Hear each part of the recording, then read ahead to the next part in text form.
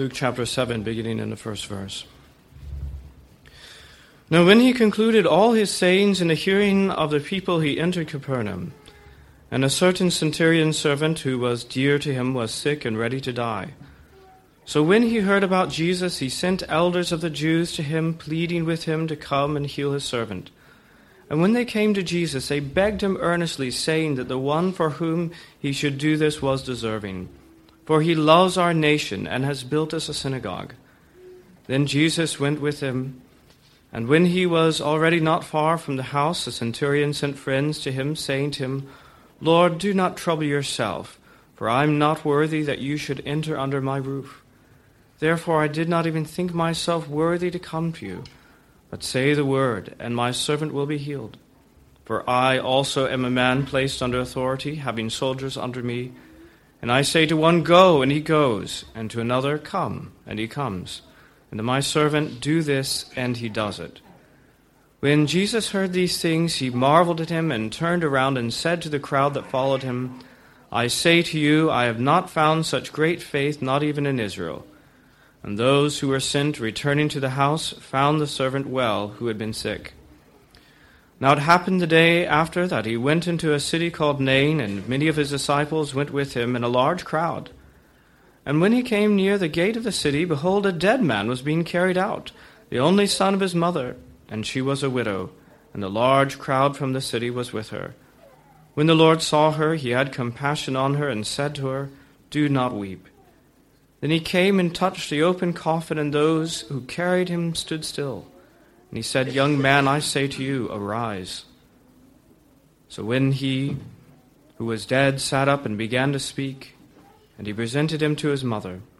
And fear came upon all, and they glorified God, saying, a great prophet has risen up among us, and God has visited his people.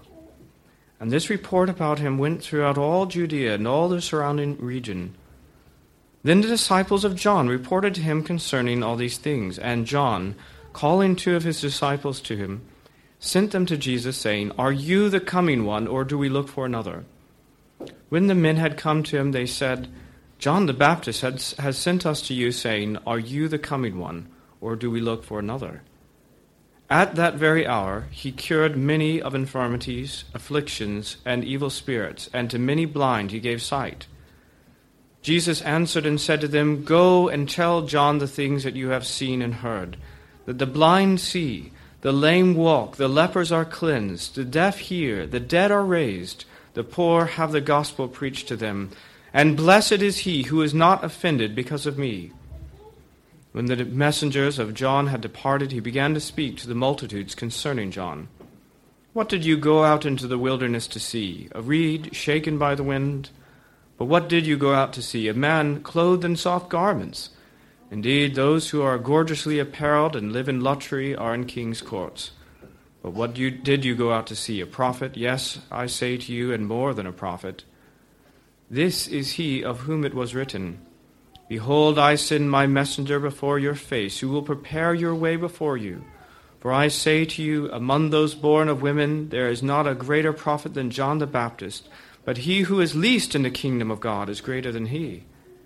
And when all the people heard him, even the tax collectors justified God, having been baptized with the baptism of John. But the Pharisees and lawyers rejected the will of God for themselves, not having been baptized by him. And the Lord said, to what then shall I liken the men of this generation, and what are they like? They are like children sitting in the marketplace, and calling to one another, saying, we played the flute for you, and you did not dance. We mourned to you, and you did not weep. For John the Baptist came neither eating bread nor drinking wine, and you say he has a demon. The Son of Man has come eating and drinking, and you say, look, a glutton and a winebibber, a friend of tax collectors and sinners. But wisdom is justified by all her children. And one of the Pharisees asked him to eat with him, and he went to the Pharisee's house and sat down to eat.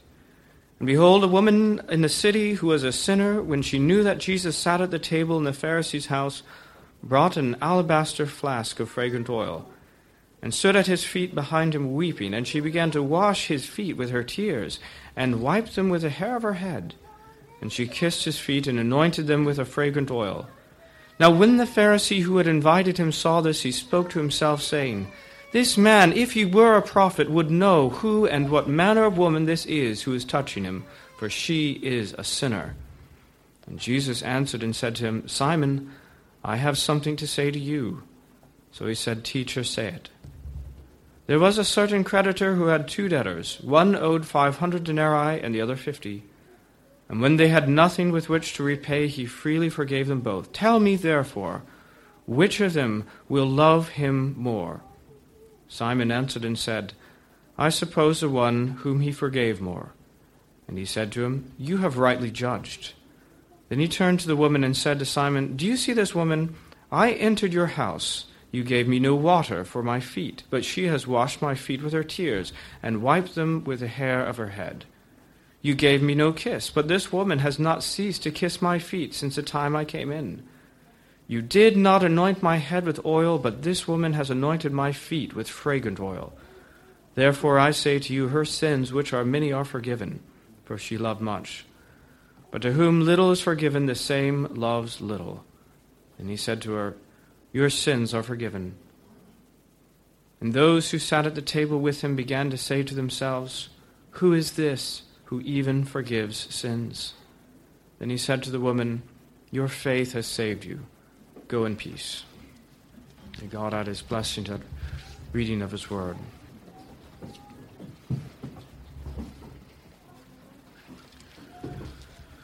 This morning we come to an interesting section in the Gospel of Luke, in Luke chapter 7.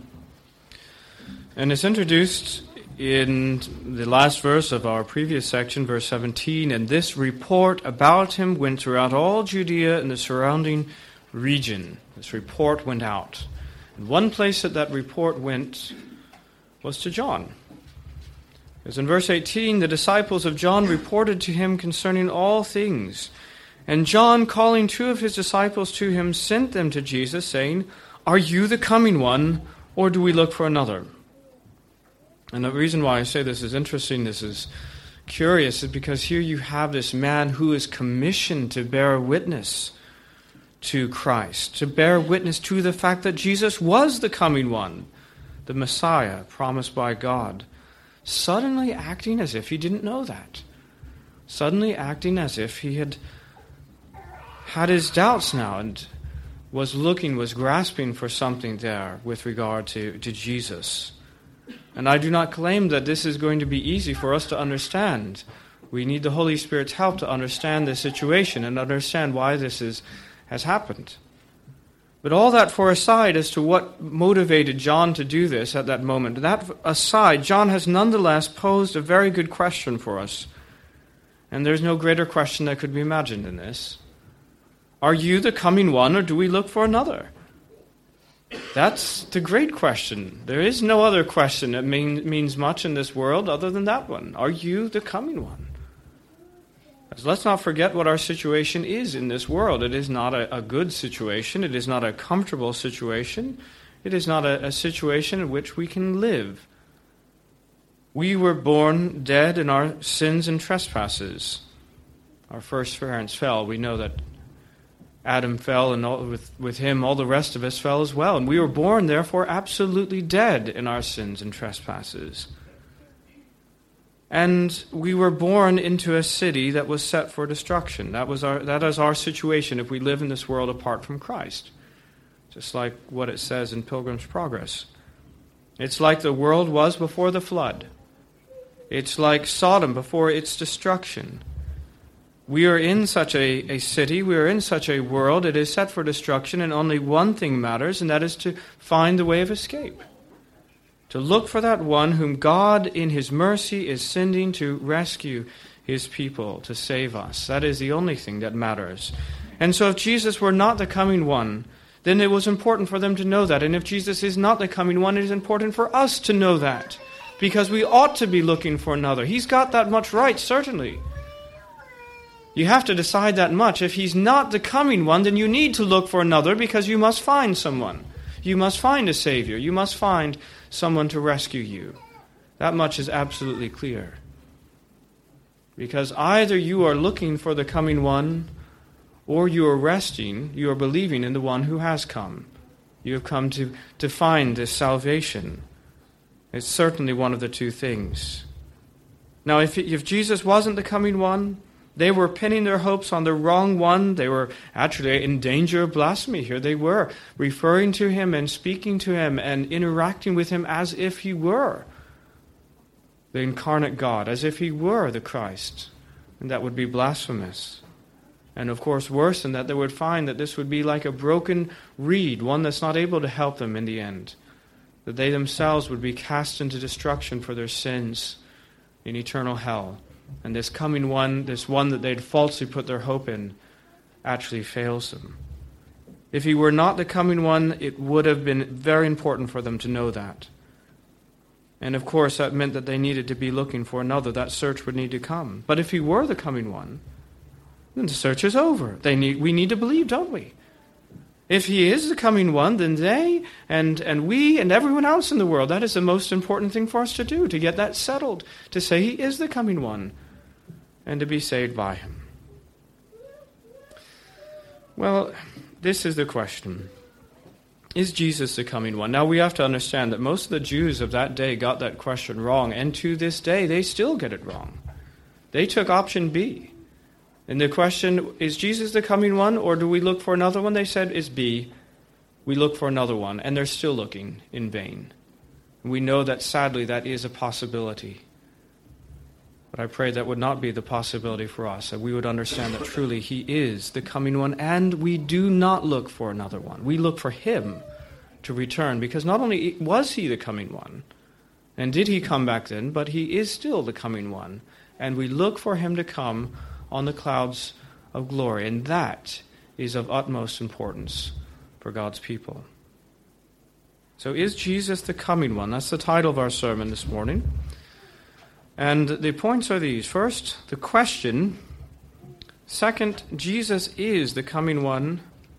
And third, there is no other. So our first point has to do with the question itself. Before we get, in fact, to the question that John posed to Jesus, I want to ask a couple others that will hopefully help us to understand the context for John's question. The first one, who is this coming one that John the Baptist said? He didn't really give much explanation. He didn't send a further list of things that would explain it. He spoke as if everyone knew what he was talking about. That may not be the case for us this morning. So who is the coming one? Well, the coming one was declared from the very beginning, way back in Genesis chapter 3. I will put enmity between you, speaking of the serpent, Satan, and the woman, and between your seed and her seed. He shall bruise your head, and you shall bruise his heel. And it's very clear then, although in quite rightly seed form, the seed of the woman, the seed of the serpent, we have in seed form the gospel. Not in all of its clarity, but we have these hints. Someone is going to be dealing with Satan. Someone is going to be dealing with this enemy of God's people. And he's going to come from among Eve's offspring. But the question is who and when. They didn't know. And Job, one of the earlier books, dealing with the time before Abraham, in Job 19:25, for I know that my Redeemer lives, and he shall stand at last on the earth. And so we know there's going to be a Redeemer, and one day he's going to stand on the earth. But who and when, we don't know. We don't have a lot of further details. But the details keep coming in God's Word. God sends the prophets, and in the Psalms and in the prophets, there more detail about this coming one comes to us. In Zechariah 2:10, sing and rejoice, O daughter of Zion, for behold, I am coming and will dwell in your midst, says the Lord. And we begin to understand that it's not just someone in a long series of prophets that is coming, but it is the Lord himself. God is somehow going to dwell among them.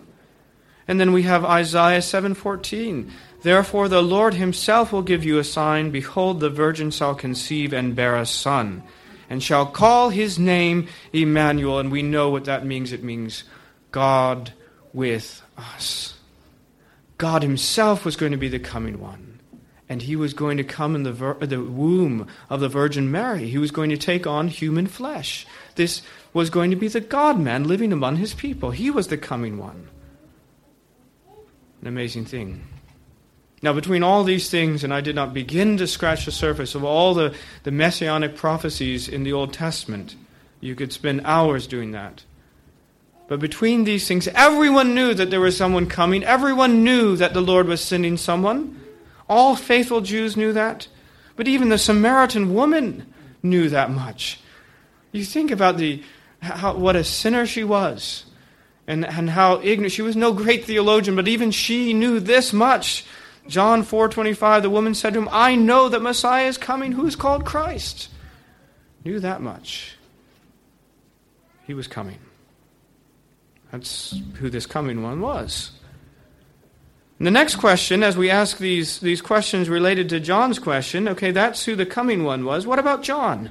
Okay, we've got to understand what question was it that he's asking, and who is asking the question. And John, we know some things about him. In fact, we find out some more even in this very chapter, don't we? But the first time that John the Baptist is explained to us is in the Gospel of John, in the first chapter, in what we call the prologue. In John 1:6. It says, there was a man sent from God whose name was John. This man came for a witness, to bear witness of the light, that all through him might believe. He was not that light, but was sent to bear witness of that light.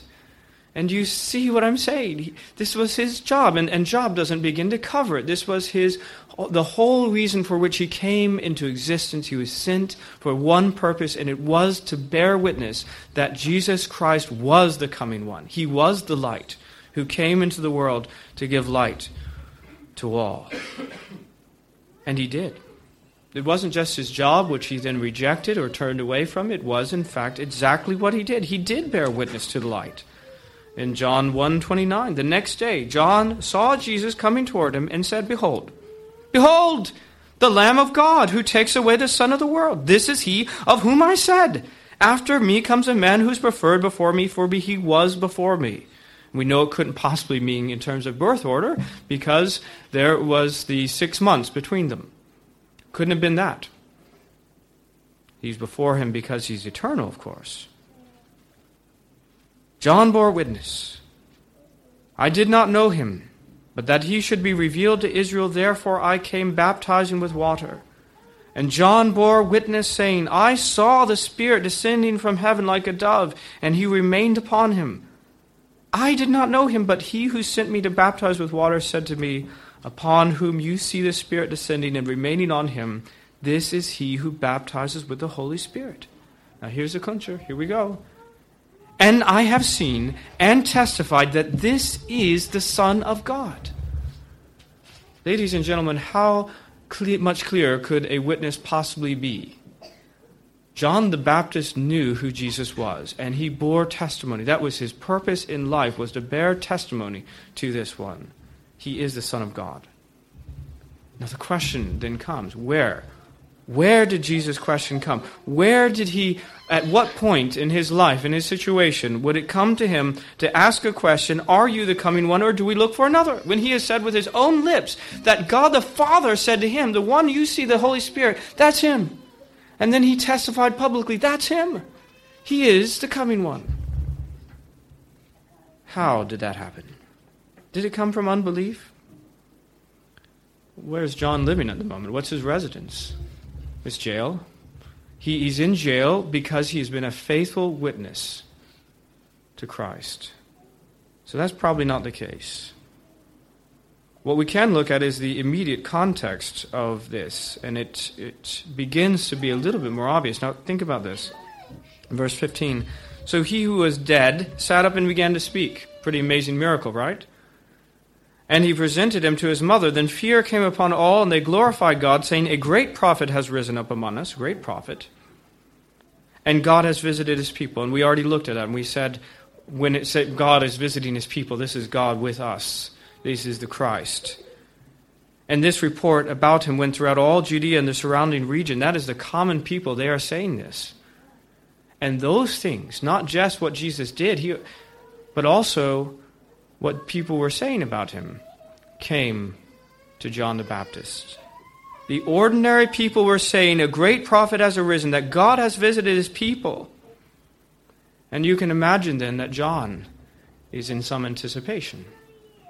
Because one thing that hasn't happened, he's already seen the Holy Spirit come, he's already seen Jesus do these great miracles in fulfillment of prophecy, as we're going to see.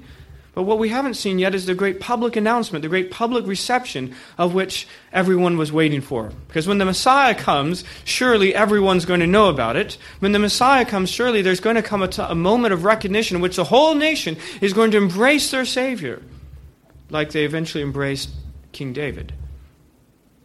That moment hadn't happened yet. And you see, far from the situation in which Jesus' ministry was at a low point, in which he'd maybe tried to raise someone from the dead and couldn't, or something like that. And then that news got to him, and John says, "Oh, are you the coming one, or are we looking for another?" It's not like that. It's at the height of his ministry, at the height of these miracles, in which people are starting to talk. It's almost as if John is trying to move things a step further here. And said, "Are you the coming one, or do we look for another?" Say it. Say it. Make your declaration.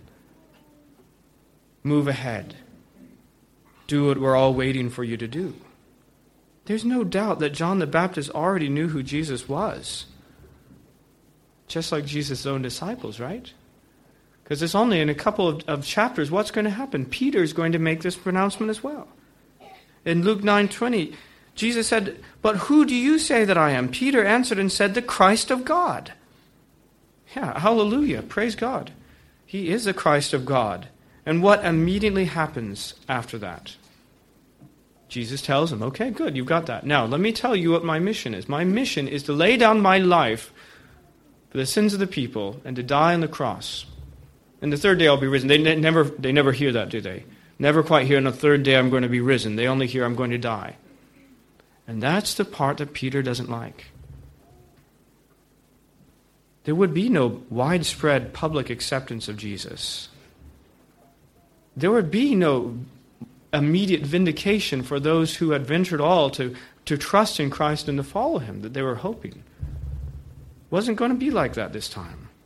Jesus was going to suffer and die at the hands of the Gentiles, and Peter was not prepared for that at all. He says in Matthew 16:22, Peter took him aside and began to rebuke him, saying, "Far be it from you, Lord, this shall not happen to you." You wonder whether this was the sense in which John the Baptist was thinking right now. He wanted that widespread public announcement. And that's the sense in which I think we should take Jesus' message to John in verse 23. "And blessed is he who is not offended because of me." The offense that Jesus is concerned about is not that that John does not know or believe who Jesus is. He knows that. That's not the offense. That's not the offense that he's concerned about with his own disciples like Peter. They know who he is.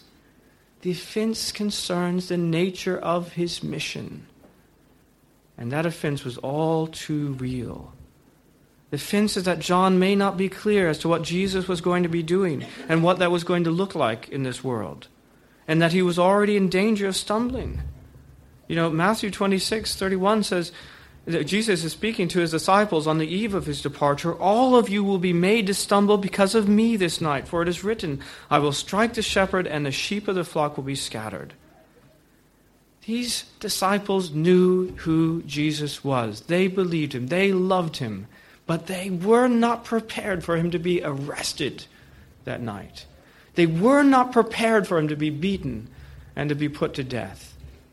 They simply were not prepared for that, and they stumbled, just like Jesus said that they would. That is the sense, I think, in which we take Jesus' warning to John when he says, "Blessed is the one who does not stumble, is not scandalized." That's what that word means.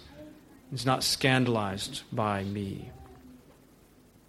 There was not going to be a widespread public acknowledgement or acceptance of Jesus Christ this time in this world. Now, that was the question, I think. That's where the question is coming from. As John is considering these things and says the point is about here, I'm wondering why Jesus just doesn't say it. I've already said it. I've already borne witness to him. And now he's doing these miracles. It looks like everything's set for us, this whole nation, to cast off this situation we're in of unbelief and so forth, and to receive the Messiah whom God has so clearly given us. But that moment would not come. But I want us to know that nonetheless, Jesus is the coming one. He is the one who has come into this world. And I want us to see, for instance, the evidence that Jesus himself gave of that. When he was asked the question, he said, look at what I'm doing here. What is the evidence? In verse 21, in that very hour he cured many of infirmities, afflictions, and evil spirits, and to many blind he gave sight. Jesus answered and said to them, go and tell John the things that you have seen and heard, that the blind see, the lame walk, the lepers are cleansed, the deaf hear, the dead are raised, the poor have the gospel preached to them. Only Christ could do these things. Only Christ could do these things. In John 10:24, when the Jews ask him in a different way, I think, the Jews surrounded him and said to him, how long will you keep us in doubt? If you are the Christ, tell us plainly, not so they could believe, but so they could unbelieve and disbelieve him. And Jesus answered them, I told you, and you did not believe. The works that I do in my Father's name, they bear witness of me. Only the Christ could do these things, and these works bear public witness. It wasn't that Jesus hadn't made it clear enough. These things were very clear to anyone who had eyes. And yet they still did not believe. They still didn't. Now, more than the fact that these works happened, I want us also to see that they are all precisely in fulfillment of prophecy, because that little section, I think most of us in our Bibles have that in some way indicated that this is a quotation from some material, and these are quotations from the prophet Isaiah, every one of them.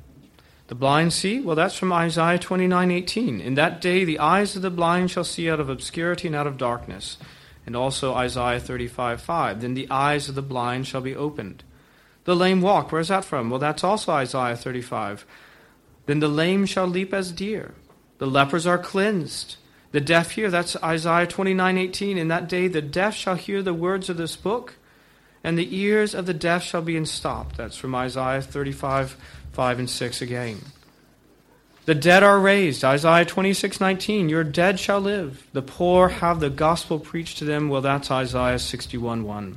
The Spirit of the Lord God is upon me, because the Lord has anointed me to preach good tidings to the poor. And if these people knew that prophet Isaiah, and we think that they did, if John the Baptist knew this, and we know that he did, this was all in perfect fulfillment of prophecy. And when these things happen, when this word has been declared to the whole nation, they all had the scriptures in front of them. They all had them in their synagogues. And when these things happen, then they should know this is the Messiah. He has come. The announcement has been made in the clearest possible way. All the prophecies are fulfilled. Believe it. Well, Jesus was the coming one. That was very clear to John, very clear to anyone who could see that these prophecies were absolutely fulfilled.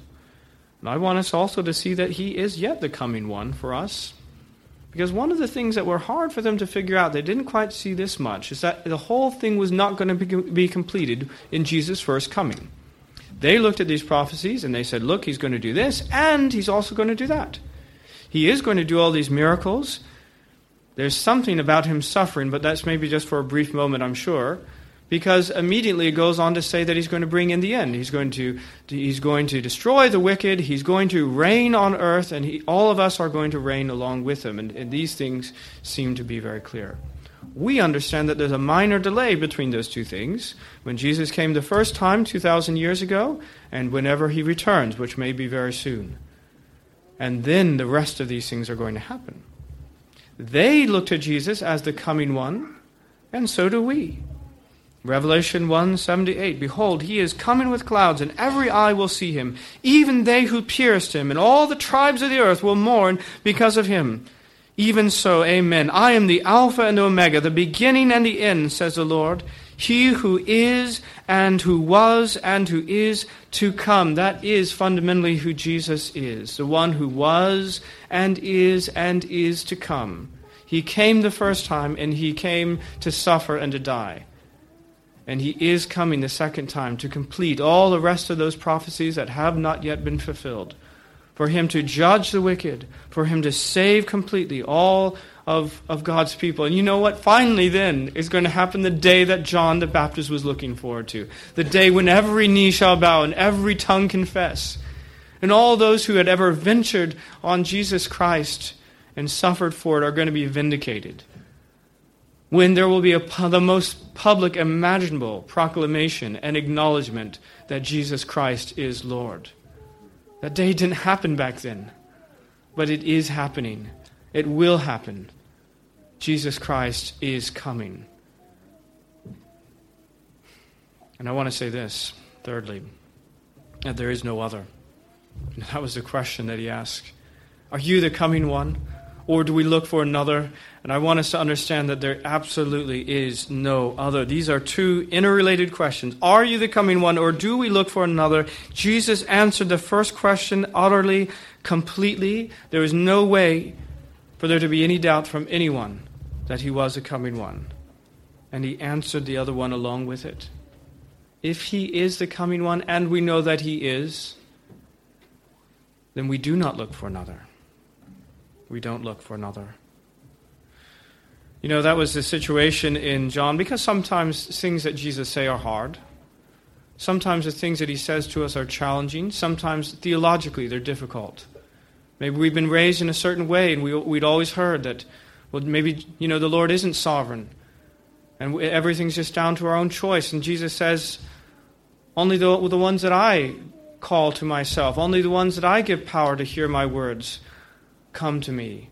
And we're offended. And it's hard and it's difficult. Or maybe he comes to us in our sin and he says, you need to stop doing that. He rebukes us in our sin. And that's hard and that's difficult. Or maybe there's other aspects of these things that are difficult. And you know what John chapter 6, verse 66 says? Because his disciples were in the same situation. Jesus had just said a very hard saying to him. In this case, it actually had to do with his sovereignty. He says to them very plainly that only the ones he calls are going to come. And from that time, many of his disciples went back and walked with him no more. Then Jesus said to his disciples, do you also want to go away? You see, it had become hard for them. But Simon Peter answered him and said, Lord, to whom shall we go? You have the words of eternal life. Also, we have come to know and believe that you are the Christ, the Son of the living God. Now, Peter has got it right. He's got it right more often than he's got it wrong. You sometimes wonder how he could have ended up denying Christ. But he is a picture of God's grace. He knows the truth. And that is a good way of putting it. Lord, to whom shall we go? To whom shall we go? There is no alternative. We cannot look for another one. The only one whom God has sent has come, and he is coming, and there's no one else to look to. And strangely, sometimes God's people have a difficulty along this way. We look for something else, someone else, beyond or in addition to or beside, in place of the one that we already have. There's no one else. And of course, to those who have not yet put your faith in Christ, this is your situation. This is the world in which you live. You're looking for the one, and you wonder if it's Jesus or is there another one to pick from. And I want you to know that there's no other one that you can possibly be saved by. That's what the issue in Acts 4:10. Let it be known to all of you and to all people of Israel that by the name of Jesus Christ of Nazareth, whom you crucified, whom God raised from the dead, by him, this man stands before you whole. This is the healing of the man, the lame man. And then this stone which was rejected by you builders has become the chief cornerstone, nor is there salvation in any other. And here's the thing, here's the key. For there is no other name under heaven given among men by which we must be saved. There is no other name. No other name. There is no other, and we need not look for him. If you've come looking for salvation, if you've come looking for a Savior, you found him in Jesus Christ, and there is no other. And that's the first and obvious application of these things, is that we need to make up our mind about Jesus. We need to make up our mind. John 11. Had a lot of references to John, haven't I? Maybe it's on my mind. But John 11:25. This is speaking to a grieving woman. This is speaking to a friend of Jesus, a personal friend. You know that he was friends and loved Mary and Martha and also their brother Lazarus. The only problem is that Lazarus had died. And he was coming to this house of mourning. And he says in John 11:25, Jesus said to her, I am the resurrection and the life. He who believes in me, though he may die, he shall live. And whoever lives and believes in me shall never die. Do you believe this? Do you believe this? She said to him, Yes, Lord. I believe that you are the Christ, the Son of God, who is to come into the world. You see, the moment for Jesus to have a universal public acknowledgement, the day in which every knee was going to bow and which every tongue was going to confess, was not then. But there was another thing that was happening. And that individually and privately, people were coming to a confession. It wasn't the whole nation, but some were. And it was not that Jesus was avoiding pursuing that issue with them. In fact, he comes to us today in very much the same way and presses the issue upon and asks he asks his disciples. Some men say, what do men say that I am? They say some Elijah, one of the prophets. And he says, what about you? Who do you think that I am? You're the Christ, Son of the living God. He comes to his friend in her grief. Do you believe this? Whoever lives and believes in me shall never die. Do you believe this? And she said, Yes, Lord, I believe that.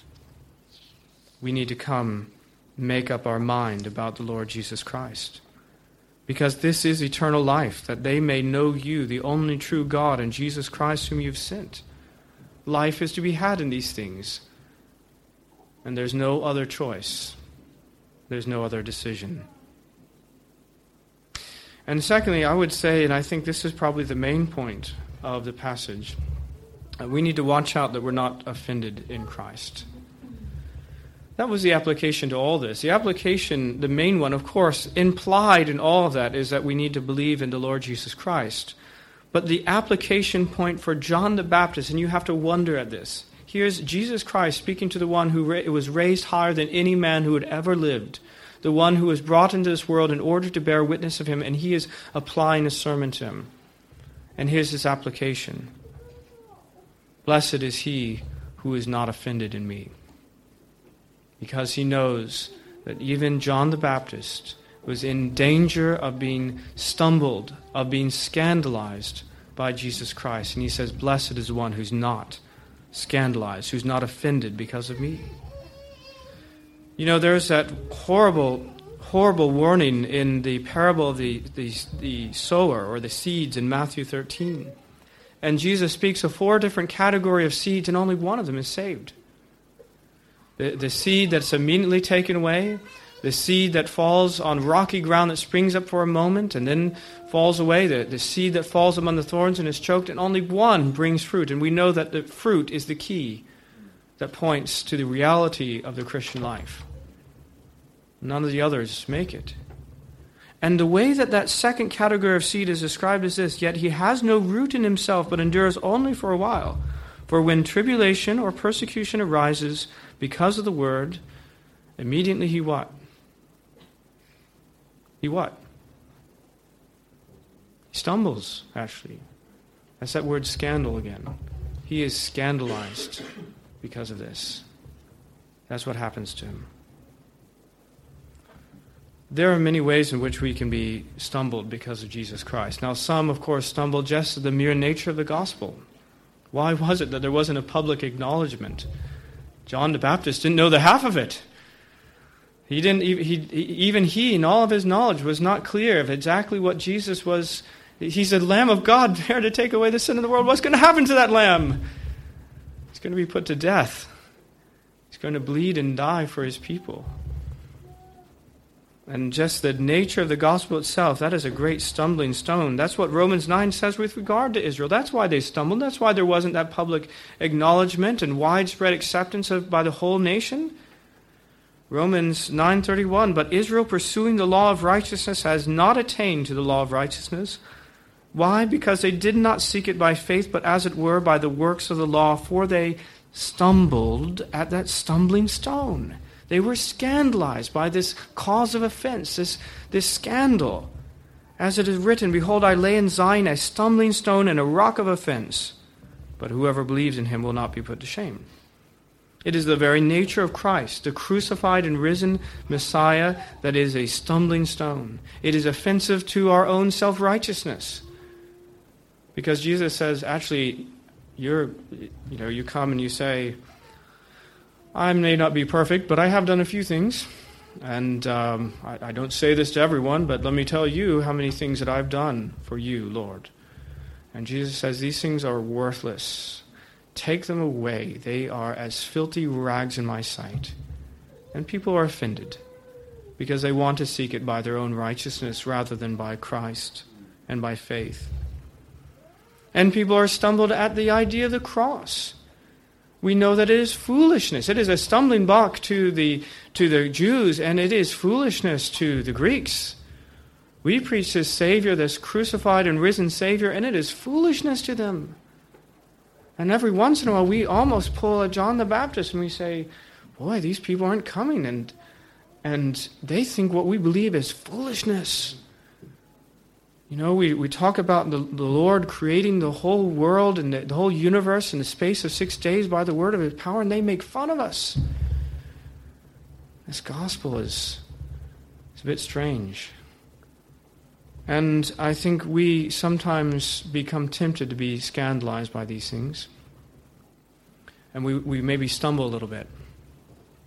And we begin to think, well, this is a strange thing that they're not coming, but maybe if we had more amenities in our church building, maybe if we took off some of the hard edges of these rough sayings, that was a bit not impolitic of Jesus back in John 6. Here he was just absolutely laying down the law, giving them hardcore weapons-grade theology that they were not able to bear and was offensive to them. If they just trimmed off the edges here and there, then those people would still be there. They would still be in attendance.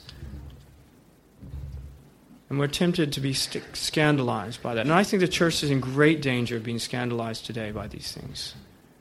But you know what the word of Jesus Christ is? It's the same word to us as it was to John the Baptist, his friend, his perhaps cousin, this one that had risen higher than anyone else. Blessed is he who is not scandalized. Blessed is he who is not offended because of me.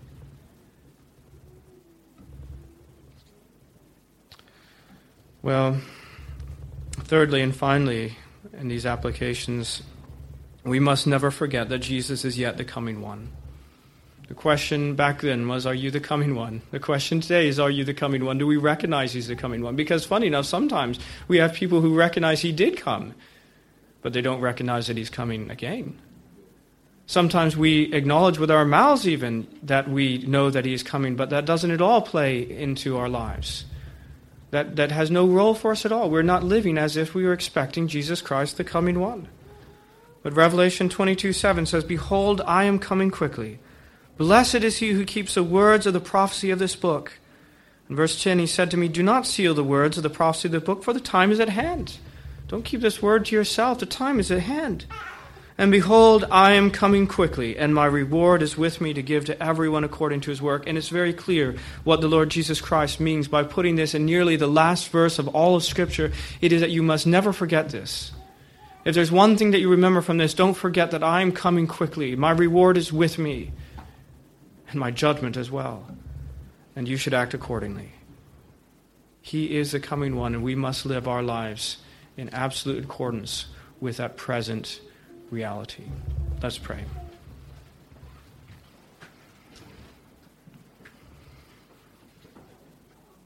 Most gracious Heavenly Father, Lord, we come to you as those who no doubt have been scandalized, have been offended, have stumbled over time. Lord, If John the Baptist was in danger of that, if Peter actually did stumble and fall, in fact, if all of your disciples were made to fall at that time, then, Lord, we are no better.